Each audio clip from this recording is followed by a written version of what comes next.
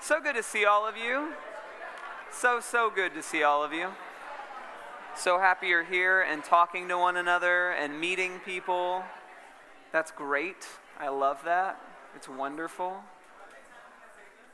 Yes. Hello. It's been a while, so I'm happy to be here with you this morning. My name's Cole, and we're in a series called Form, and we're talking about taking on the image of Jesus. And as we take on the image of Jesus, it is a process also of understanding the specific components of who we are that align with his character and the things that are being refined in us and being shaped in us. And ultimately, the specific ways that each of us are called to embody who Jesus is. And we have this phrase in the church world and Christendom called calling. And I think a lot of times it's kind of a negative word or an ambiguous word. It's an ambiguous word that maybe because it's ambiguous leads us to having some negative emotions about our calling. What am I supposed to do? Who am I supposed to be? I think the first time that maybe a lot of Christians encounter that idea of calling is like graduating high school. Where am I supposed to go to college? Like there's this first kind of moment where we're confronted with this idea that the decisions that I make right now are the decisions that I have to maintain and kind of perpetuate for the rest of my days here as a human living on the planet. And there's this weight that comes with the idea of calling that can sometimes feel overwhelming. Anybody ever felt overwhelmed by the question of calling? Like, what am I supposed to do with my life? And today when we talk about calling, I want us to move away from the idea of it just being what we do to who we are. Calling isn't about what we're paid to do, our job. I think a lot of times we think about calling in terms of job. It's about how we're meant to invest our lives. And so today I want us to take a big look at how we're meant to, as each of us individually, invest our lives. For me, this has been a process, as I'm sure it has been with you, of understanding our calling. I remember, for over a decade of my life, and even still today, investing in lots of different things and in lots of different ways, kind of giving my energy and my time to different things. And I read Malcolm Gladwell's book, Outliers. And in that book, he talks about becoming an expert at something once you've done it for 10,000 hours. And I've shared this story before. I read that and I was like, oh my goodness, I don't know if I've done anything for 10,000 hours. Am I just too divided in my life? Because the way I was understanding calling in that time, in that season of my life, was the one thing I do, as opposed to the uniting thing, the deep call on my life of who I'm meant to be. And as I went through that process of just saying, Lord, what is my calling? And looking at all of these things that I'm doing, I came to a process of recognizing there was this common thread through all the things I was doing. And it was this common thread of shifting paradigms and creating culture. Of helping people think about things in new ways and bringing us together in the context of relationship. And even today, those are hallmarks of what I give my time and my life and my energy to. And as a result of going through that process, came to a place of more clarity in my own life. And that's what I hope today, is that each of us would come to a deeper place of clarity and understanding, first of all, what calling is. And second, how we come to some conclusions in our own lives about what God is calling us to in this season and for our lives in general. And as we look at the idea of calling in Scripture, there are all kinds of examples and demonstrations of this idea of calling. And so I even want the next three examples I'm going to give of these scriptural references to give us a little bit of freedom of recognizing there isn't one clear way of understanding calling. And then after I give these examples, I want us to look at 5 things that exist in our lives as individuals that maybe can help bring some clarity to our calling in life. So we start out in the Old Testament, there's this character, Jonah, and God appears to Jonah, and God gives Jonah a specific directive. Go to Nineveh. It was clear for Jonah in that moment because he heard the audible voice of God, and the audible voice of God said to Jonah, you, Jonah, right now, go from where you are to Nineveh and tell them this specific thing. When it came to Jonah's calling, there was little room for confusion. Jonah heard, although he lived in response in a bit of confusion, he heard a specific directive. Mary is another great example. An angel showed up to Mary in the middle of the night. She was terrified, and the angel said, "You're going to bear the Son of God, the Messiah, who will bring hope to the world." There are examples of these very specific directives and calling, and if you have heard an audible voice with a specific directive, talk to somebody about it. It's my advice. And allow community to be a part of discerning, the root of that. Is that the Lord really speaking to us? And if you have been somebody who has gotten such clarity in the calling and directive of your life, awesome. Congratulations. Maybe you didn't raise your hand earlier about being confused about that at times in your life. And then there are other examples. There's this guy, Matthias, and Matthias, so there's the 12 disciples. Judas betrays Jesus. He runs away. He commits suicide, and now there are 11 disciples. And the disciples say, we need somebody to replace Judas. And so there were a few options. There was this guy, Barsabbas, and there was another guy, Matthias, and they just didn't know who to pick.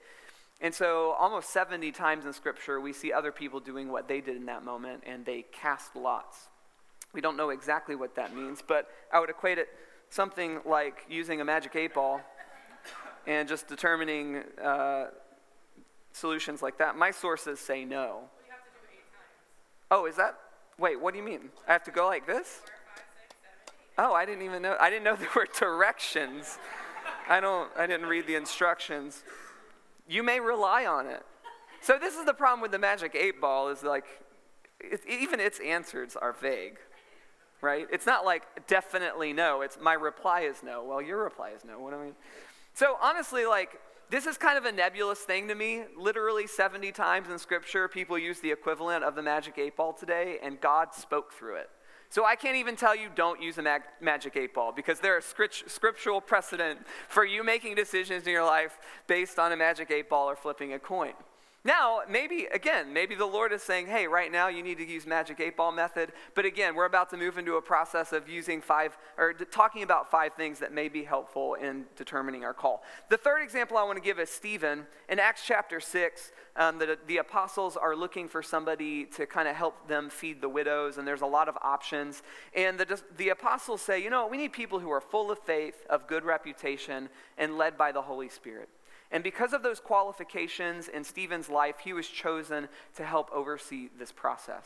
And so in this first example of Mary or Jonah, we have God speaking directly in 70 examples throughout Scripture, including the replacement of Judas as one of the 12 disciples. We have the drawing of straws. And in the life of Stephen, it comes down to some of the character traits in his life and his relationship with God and his intimacy with God. And as we talk about these 5 components of calling, I just want to, before we get there, say this. Don't waste your life living in a cloud of unclarity. Instead, do the work of discerning your calling to live a life of purpose. Because it's really easy for us to operate in just this cloud, this nebulous cloud of uncertainty when it comes to our calling. And we hop from one thing to the next, and one person to the next, and one group to the next, and one church to the next, and one job to the next, without any sort of clarity or direction or purpose about who it is that God has created and called us to be. And I want us to do the hard work. And it is hard work because we're facing a potential area of fear in our lives. Anytime we approach the unknown, there is a level of fear that's related to that. And I think if we can just acknowledge that and embrace it as understanding our calling isn't easy. And that's okay. And so let's just do the work of approaching these questions with God and going through the process of discerning, Lord, who is it that you've made me to be? And what is it that you want me to do? Because all of those things, if we hop from one thing to the next, to the next, to the next, all those things might be really good. But knowing your purpose helps you learn to say no to good things and yes to the right things. And I think all of us, if we move through our lives with a lack of clarity, will always be tempted to say yes to the unlimited number of really good things that are presented to us every day. There are at least 1 million nonprofits existing on the face of the planet right now that you could go and work full-time for. And understanding our calling eliminates a lot of those because we understand who God has created us to be and where he's leading us. Every day when we walk down the street, we're faced with opportunity to minister to people. And all of those opportunities for ministry are good. But God has created you to address specific moments and specific people and specific situations in specific ways. And that's what understanding your calling does. It helps you say no to good things and yes to the right things. And I think if each of us can move into that place, we begin seeing who we are and living in the fullness of the things that God has created us to live in. In 1 Corinthians 12:11, there's a recognition that all of these, all of the gifts, all of our callings are work of one and the same Spirit, and he distributes them to each one just as he determines. My calling is not your calling. Your calling is not the calling of the person sitting next to you. There are general callings that all of us have as followers of Jesus to live lives of compassion and goodness and generosity. But we also have specific callings in our lives about how we live out the calling to be the hands and feet in Jesus every day in our lives. So, all of that, the intro, the preface, let's move into these 5 components of calling. And as we move into these 5 components of calling tonight, you were given one of these pieces of paper, and I'm going to give us opportunities to just pause and write out some words in each of these 5 areas as we consider who God has created us to be and what that means about who we're called to be. So even now, in the moment, this morning, I want us to begin overcoming that fear of uncertainty and stepping into bringing some definition to who God has called and created us to be. And as we do that and talk about these 5 things, I'm just going to talk about a few of the things that the Lord has revealed to me about these 5 areas in my own life, and hopefully give some examples about how we can understand these 5 things. So the 5 things are personality, our likes and dislikes, our spiritual gifts, our talents, and our experiences. So let's start with personality. We've talked a lot about personality. Ryan's talked a bit about the Enneagram recently. Probably a lot of you have done the Myers-Briggs test. But what's the benefit of personality? When we understand who we are, we begin, hopefully you fix that misspelling. We begin to operate in the places and ways that bring us life. When we understand who we are, we begin to operate in the places and in the ways that bring us life. For me, in the Enneagram, let's show this first thing. So these are some of the words that define kind of a little bit about my personality when we think about that. I took the Myers-Briggs, and I'm that INTJ character over there. And, you know, one of the things that I have experienced in my life is feeling sometimes isolated or alone in the context of groups, feeling like I'm not understood or I don't understand, or even walking into specific scenarios or situations with the expectation that people think and act like I do. Well, when I took the Myers-Briggs and I came to this INTJ thing, one of the things that I found out about that is 2% of the world's population share that Myers-Briggs personality. So even just like the most basic understanding of that piece of this little personality thing in the Myers-Briggs, that 2% of the world's population is that and maybe thinks like I do or behaves like I do, changed my expectation in the context of group scenarios and settings. Like just that simple thing of learning that about my personality helped me understand more about myself. Another thing that is part of the Enneagram test is this challenger word in the bottom left. It's something that I discovered taking the Enneagram test. And as a result of coming to that conclusion and understanding that and reading more about it, it gave me the opportunity to take these things that I was learning about my personality, bring them before the Lord and ask, like, God, how do these things operate in healthy ways? How do they operate in unhealthy ways? How is being a challenger an asset? And how is it a liability? What does it mean for how I relate to people around me? And how do I balance it with the voice of the Holy Spirit in my life? And as we begin to understand more about who we are and what our personality is, it clarifies how we interact with other people and how we step into specific scenarios. When we begin discovering components of our personality, we then bring them before God in the process of refinement. And that is true for all 5 of the things that we'll talk about today. Is it not just, like what I'm talking about today isn't just like 5 practical steps to understanding your personality. It's understanding who we are so that we can bring those pieces of who we are before God and engage him in the process of defining and clarifying and refining who we are as it relates to our calling. Because personality is never an excuse to not embody the fruit of the Holy Spirit. You're welcome, Jenna. Personality is never an excuse to not embody the fruit of the Holy Spirit. So me, I'm a challenger. I could look at that, taking the Enneagram test. Okay, I'm a challenger. Well, okay, I'm just going to amp that up in my life. And everywhere I go and in everything I do, I'm just going to operate as the challenger. Well, the fact that I understand that part of my personality is being a challenger does not release me from embodying the fruit of the Holy Spirit that is gentleness, right? And that's a struggle for me. It's a struggle for me to embody gentleness, but my personality does not give me license to discount that the fruit of the Spirit is gentleness. If you're a feeler and you love feeling, it does not free you from embodying the fruit of the Spirit, which is self-control, right? We can't just respond to our feelings because that's who we are. We bring our feelings to the feet of Jesus. We allow the Holy Spirit to speak into our lives, and we embody the fruit of the Spirit that is self-control. If you're an introvert, it doesn't free you from the fruit of the Spirit of kindness or love, the things that connect us to other people. If you're an achiever and you love achieving stuff and doing things, it doesn't free you from embodying the fruit of the Spirit, which is peace, right? Oh my gosh, I got to get this done, and I got to get this done, and I got to do this, and I got to do this right. Take a breath and embrace the fruit of the Spirit, which is peace.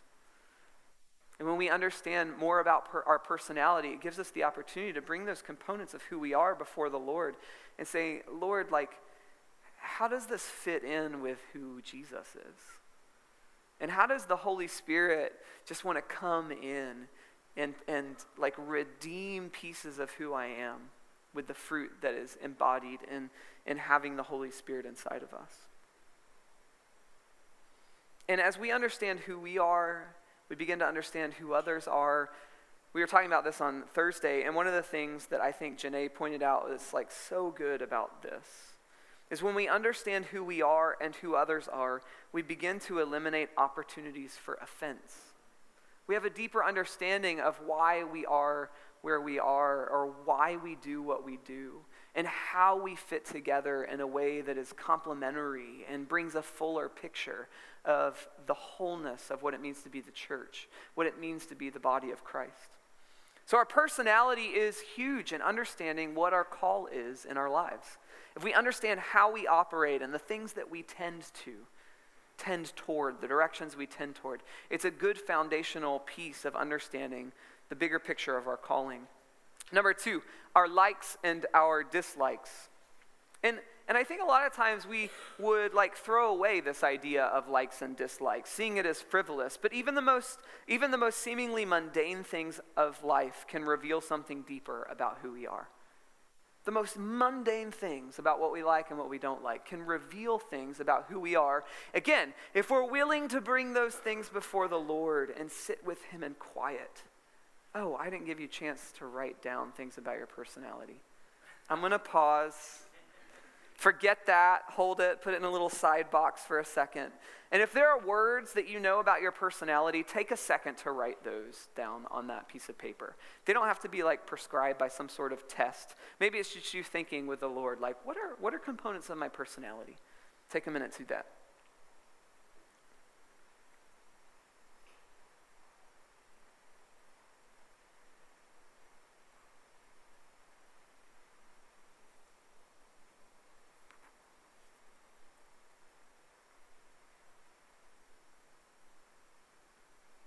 Great. All right. Likes and dislikes. Even the most seemingly mundane things of life can reveal something deeper about who we are. So we take these things that we like, that we don't like, and we bring them before the Lord. Lord, why am I drawn to those things? Why am I kind of turned away by those things? What do those things mean about who I am? For me, like even some of like the bands I like say something about who I am. Wildlife is up there. I just spent 2 weeks in Africa, and it did something in me. It was a really beautiful time. Even in music, like I love music, but one of the things I love about music is harmony parts. And that says something about me. And I could talk to you about it if you want to know more about it. But like, as I sat and I thought about that, like my favorite part of going into a studio isn't recording guitar or even the lead vocal. It's like when you just get in the booth and you stack these really interesting harmonies about how they relate to one another and the sounds that they create. I love Orlando City Soccer. I remember the first time I went to one of those games and the energy of the crowd and the people who were there and just like the energy that existed in the midst of that. It was also an amazing game, which helped. They haven't been so awesome as of late, but even when it's not an awesome game, like the energy of the crowd and the people who are gathered there says something about my personality and about the things that I'm drawn to, and ultimately informs a little bit about my calling. In a lot of the things that I've come to understand about what I like and what I don't like relate back to this bigger idea about my calling, that I love cultivating community. I love even in music. So like as a musician, I can get up and I can lead worship on stage with just me and my guitar. And Kaylee and Dakota did such an amazing job doing that this morning. But one of the, yeah, go for it. Cheer for him, Peyton. One of the things I love about music is making music with other people. And the kind of connection that's created as music is created with other people on stage. That's why I love orchestral music. It's these like 60 or 70 people who are all really good at one thing, but I can only listen to a solo violin player play for so long. What I love is seeing that solo violin player step into a section of violins that's in the context of a bigger orchestra, in this sound that they create that none of them could ever create on their own. That's what I love about performance in general. Like I remember the first time I went to a Cirque du Soleil show. It was La Nouba at Downtown Disney. And like my just jaw is like dropped the whole show. And then the finale of that show is something called Power Track. It's these like X's of trampolines. And there's probably 30 or 40 performers that are just doing all of this acrobatic stuff on these two trampolines. And there's these windows at the back of the stage and people like jumping up through the windows. And like as I'm watching that, I'm like holding back tears. Because I'm like, man, every single one of these people is so good at what they do. And then they come together. And because each of them is so prepared, they can trust one another in this way that like they're flying through the air and not colliding and killing each other. And as they come together and each of them brings their contribution, this huge thing happens. And so I start thinking about, well, what do I like? What don't I like? What do those things say about who I am and what I'm called to? And at the time when I was asking this question, like, Lord, what am I called to? And I came to this phrase, creating community. And then I start thinking about, I guess that's why I'm so moved by sitting in Dr. Phillips Center and watching the Newsies. Like I'm watching the Newsies, right? Not like the most crazy story of people doing something in life, but these guys who came together to stand up to the man and sell newspapers at a rate that was fair for them. And I'm just like, yes. Like none of these people could have ever done that on their own. But they came together and they achieved something that was bigger than themselves. And as I think about what I like and the things that I'm drawn to, it says something about what I'm called to in life. And so much of what I've given my time to, and so much of what I continue to give my time to is built around this idea of drawing people into an idea to create something bigger than what any of us could ever accomplish on our own. When we take time to understand what we're drawn to, it can reveal something about how we're meant to invest our lives. So I want to give you a moment here just to write down some things that you're drawn to. What do you like? It may seem so mundane, but maybe as you start thinking about some of those things, it'll say something about what God is calling you into with your life.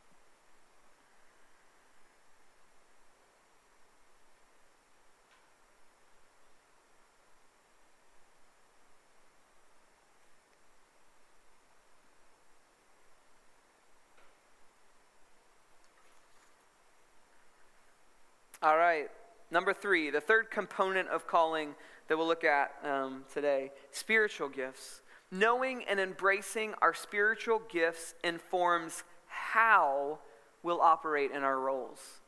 Knowing and embracing our spiritual gifts informs how we'll operate in our roles. This is something that I have learned through just working with our worship leaders here at our church. So we have a lot of really wonderful worship leaders. And I think for me, I grew up thinking that being a worship leader was a spiritual gift. And there was a right way to be a worship leader. And there are certainly things that we can learn and areas that we can grow in and things that we do. But as I began understanding spiritual gifts in the context of our worship leaders, and in my role as a worship leader, it's understanding that as I am an apostle or as I am a prophet, it informs how I lead worship. You'll notice that a lot of our worship leaders here at City Beautiful Church lead very differently. It's because worship leading is not a spiritual gift. Some of our worship leaders maybe lead from a pastoral heart. And so they're addressing how we are and where we are right now in our lives as a church and as individuals. I maybe as a prophet would lead worship a little bit differently, painting a picture of what the Lord's vision for our life is or where we're going as a community. Somebody who maybe has the heart of a teacher is going to lead different types of songs and in different ways. And as we come to this idea of calling, so often we think about it in terms of role. But our spiritual gifts probably speak more about who we are called to be than does our job or our role. And so each of us brings spiritual gifts to our roles, and our spiritual gifts inform how we'll operate in our roles. Calling isn't about the container as much as it is about what's inside the container. Acts chapter 18, verses 2 through 4, talks about one of Paul's roles. We know Paul as an apostle, but in Acts 18, Paul went to see them, these two people, because he was a tent maker, as they were. He stayed and worked with them. Every Sabbath, he reasoned in the synagogue, trying to persuade Jews and Greeks. We see these two roles that Paul is fulfilling. He's going and persuading and talking in the temple courts, and he's also making tents. But Paul has the same calling on his life, regardless of his role as a tent maker or his role as somebody who's discussing theology in the synagogue. Paul's calling, as is our calling, it's bigger than the roles that we fulfill at any given time. Calling isn't about title as much as it is about spirit-empowered identity. Titles describe, they don't empower. Maybe you've encountered somebody who has a title that maybe you think they shouldn't have, right? And it's like, okay, well, that person is just doing this or being that way because of the title they have. And honestly, maybe they were given the title inappropriately, right? We've all had experiences with that. Calling supersedes the concept of title. And as each of us steps into different roles or different titles, we operate in that role based on the specific callings that God has placed on our lives. 1 Corinthians 12, we read a verse earlier when we started. Going to come back to 1 Corinthians 12, verses 4 through 6. There are different kinds of gifts, but the same Spirit distributes them. There are different kinds of service, but the same Lord. There are different kinds of working, but in all of them and in everyone, it is the same God at work. So we all connect to the Lord, and he gives us clarity about our spiritual gifts, but then they're all worked out in different ways. So I want to give you a moment here to pause and to write down some of the spiritual gifts that, or some of the things you know about your spiritual gifts. So go ahead and take a moment to write there.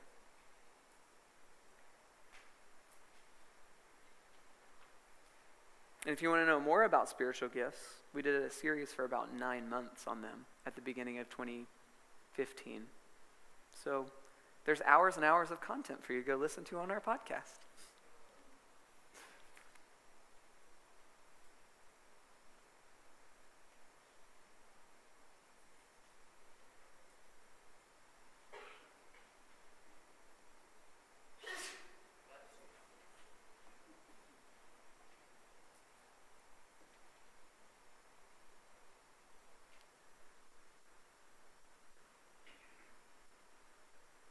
All right, 2 more components of calling: talents and experiences. Going to go through these pretty quick, just touch on them. Honest self-assessment when we're looking at talents. Honest self-assessment is a blessing that helps us step away from undue stress into greater fulfillment. When it comes to our talents, honest self-assessment is so key to us living a life that is like stepping away from areas of stress and into greater fulfillment. I think one of the examples I've experienced in this, just maybe like a practical, metaphorical example of maybe some bigger ideas in your life. So I've done a lot of singing in kind of the a cappella world, and there will be consistent gigs that I'll do at a venue or something, and there'll be singers that show up, and every morning they're like struggling with their voice, and they're like trying to warm up, and they're timid about the day. And so much of that has to do with the fact that every day they wake up and they're going to a job where they're singing the wrong vocal part. They're either trying to sing too high or they're trying to sing too low, and it's ragging their voice out, and they can't do it in a long-term sustained fashion. And the same is true in each of our lives. As we assess our talents, honest self-assessment gives us the ability to step away from stress and to step into greater fulfillment when it comes to our calling every day. Back to that metaphor, that example, if those singers showed up and sang in a vocal part that they are created to sing on a regular basis, they wouldn't wake up in the morning stressed about coming to work. They wouldn't be asking, am I going to be able to make it through all the sets that we're singing today? And they would have a greater time doing what they're doing.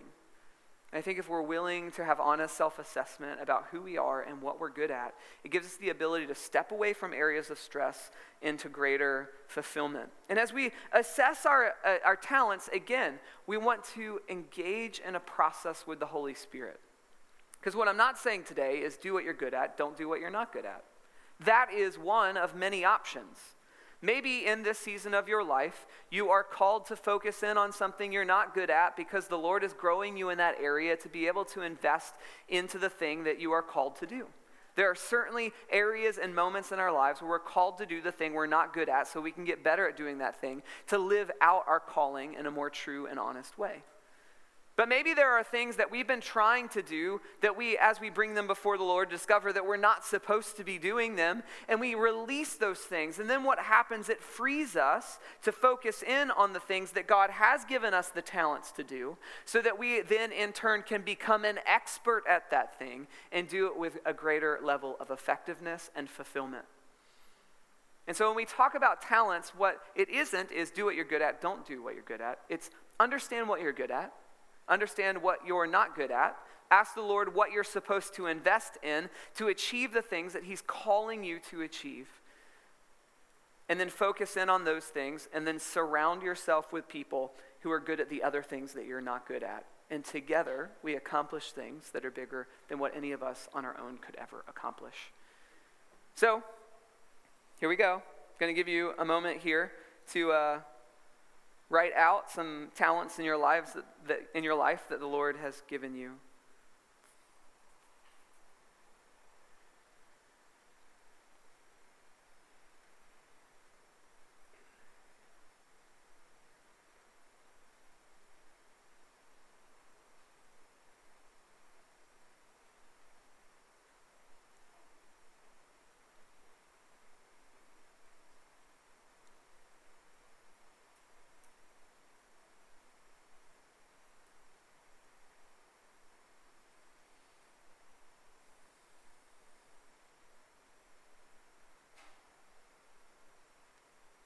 You know the great thing about a magic 8-ball is if you don't like the answer, you just like turn it over and do it again. Right? All right, number 5, experiences. Your experiences, both positive and negative, uniquely position you to contribute to the world and speak into the lives of others. Both positive and negative experiences position you to contribute to the world and speak into the lives of others. This is the story of Moses. Moses was uniquely positioned because of his experiences to deliver the Hebrews from slavery. Right? So Moses was born into a Hebrew family. They were under attack, so his mom put him in a river. Moses ended up in the palace. So Moses had this history of being related to the people who were in slavery, but he had the power of somebody who was in the palace, and then he had this encounter with God, and God said, hey, the reason you are where you are, and the reason you've experienced what you've experienced, and the reason you've come from where you've come from, is so that right now, those experiences can converge for you to fulfill the calling in a unique way. You are uniquely positioned to fulfill the calling that I have for your life to deliver my people from slavery. And in the same way, your experiences have set you up to achieve something specifically. And when we think about painful experiences, there's so much language around this. There are so many phrases that we use. And I just want to bring some clarity to this tonight, I hope. And maybe some healing for us tonight. Painful experiences aren't justified because of God's sovereignty. The painful experiences that you have had in your life can never be justified. God mourns when you mourn. God aches when you ache. God cries for your pain. God does not put painful experiences in your life to teach you a lesson. But while we say painful experiences aren't justified because of God's sovereignty, painful experiences can be brought to redemption in God's sovereignty. God didn't make your pain to exist, but because God is sovereign, he can take your pain and combine it with the redeeming love of Jesus and bring meaning and growth to your life because of your pain. And that's how our painful experiences become leveraged for us to contribute to the world and the lives of other people. I mean, maybe it's hard to give examples for this, but I'm just going to give an example. And if this happened in your life, maybe you have a different perspective. But like somebody's saying, I'm so glad I was a heroin addict for 10 years so that I can now minister to heroin addicts. No. God mourns that you were a heroin addict for 10 years. God does not want the pain of heroin in your life for a decade. But God can take that negative and painful experience in your life and turn it around, and in his sovereignty, make it something that brings him glory and brings purpose to your calling in your life. So God is so gracious that in his sovereignty, he takes our positive and negative experiences and leverages them for a purpose. So I want to just give you a moment here to write down some of the experiences that have been transformational in your life, that have had a significant impact on your life, that maybe in some way say something about who you're called to be.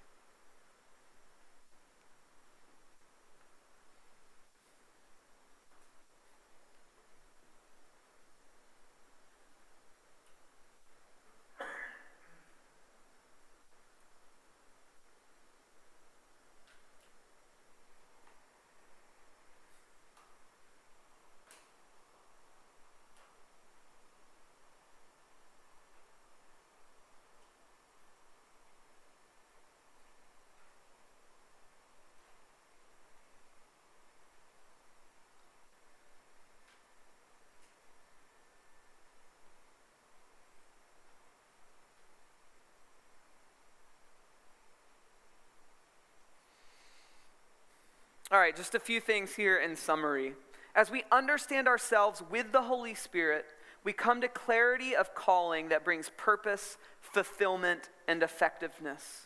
As you understand your calling, you step into a new level of purpose, fulfillment, and effectiveness. And that is what I want for us. That is why I want you to take this piece of paper away and spend time with the Lord in prayer and in meditation and reflection and ask, Lord, what is it that you have called and created me to do? And the more we're willing to do that, the more we're willing to bring these things before him, we'll understand our clarity of our calling, and we'll step into a greater level of purpose, fulfillment, and effectiveness.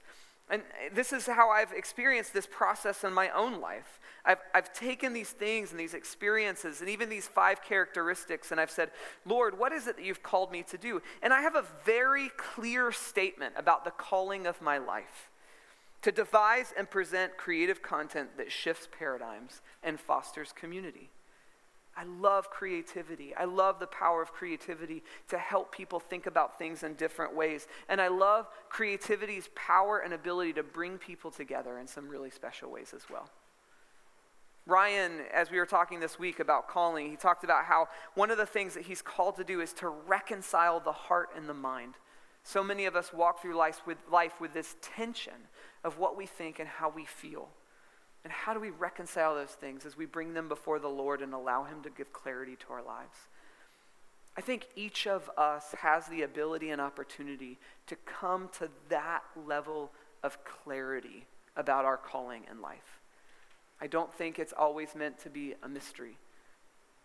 And I think these 5 things, and your willingness to maybe take these 5 things and all the things that you've written down on that paper and say, Lord, what does this say about the purpose of my life? What does this say about who I'm meant to be? And let me tell you, coming up with that phrase for me to understand my own calling has taken hours and hours and hours and hours of work and thought and prayer and reflection and meditation. It's not easy, but it is so good. And I want all of us to come to that level of clarity about our calling, because no one can do what you're called to do the way you're called to do it. That's my paper. No one in the history of the universe has written those things on a piece of paper about who they are. No one in the 7 billion people who are alive today has written the things down that you've written down and the way that you've written them. No one. Like, this is the thing that defines the uniqueness of why God has created us and what he has called us to do. You have a specific purpose. God has created you to do something that no one else can do the way that he's created you to do it.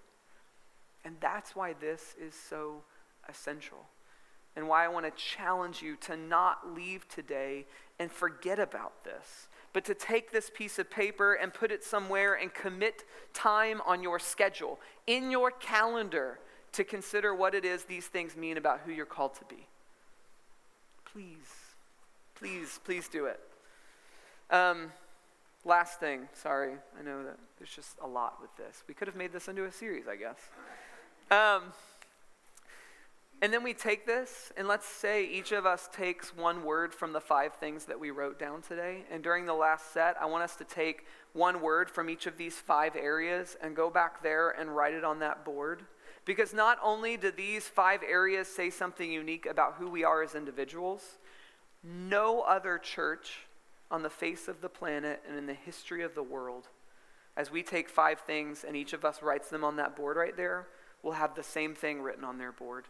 We are called to something specific individually, and we as a church and as a people are called to something specific and unique as well, to fulfill the call of God on our collective identity at this time in this place for the purposes that he's unveiling on the face of the earth. So in just a minute when we start singing, I want to invite you to write one of these 5 words from each of these categories on the board in the back, and for us to see what our collective identity looks like and the uniqueness of that. So let's stand together. Maybe just hold that paper too. Hold that paper in your hand.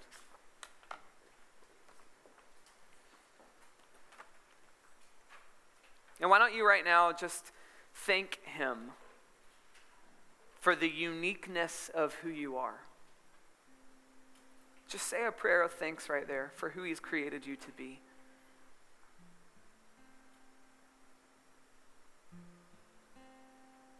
Allow gratitude to well up in your heart.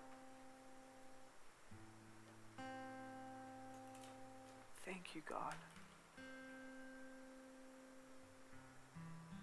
Thank you, Lord.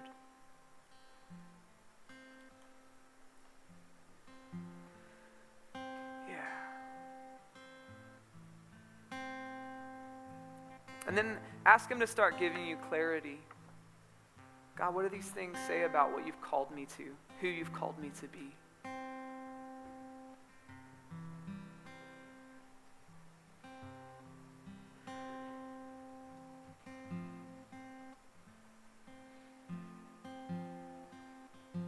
God, thanks for every person who's here today. God, thanks that it's not just some like kitschy Christian phrase that you have a plan for our lives, but it's like real, it's true, it's big, it's important, it's for a purpose.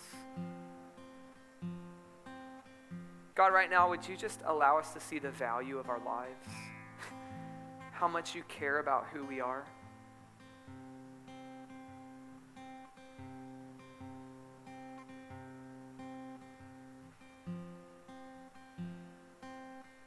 And God, I pray that as a result of today, you would call us into a new season of defined clarity about our calling, each of us in this room today.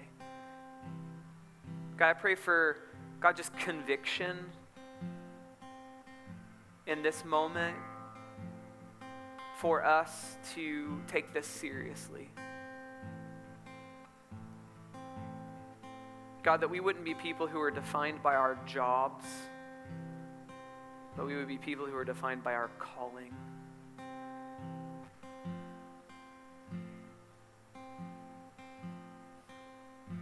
We worship you. We thank you for who you are.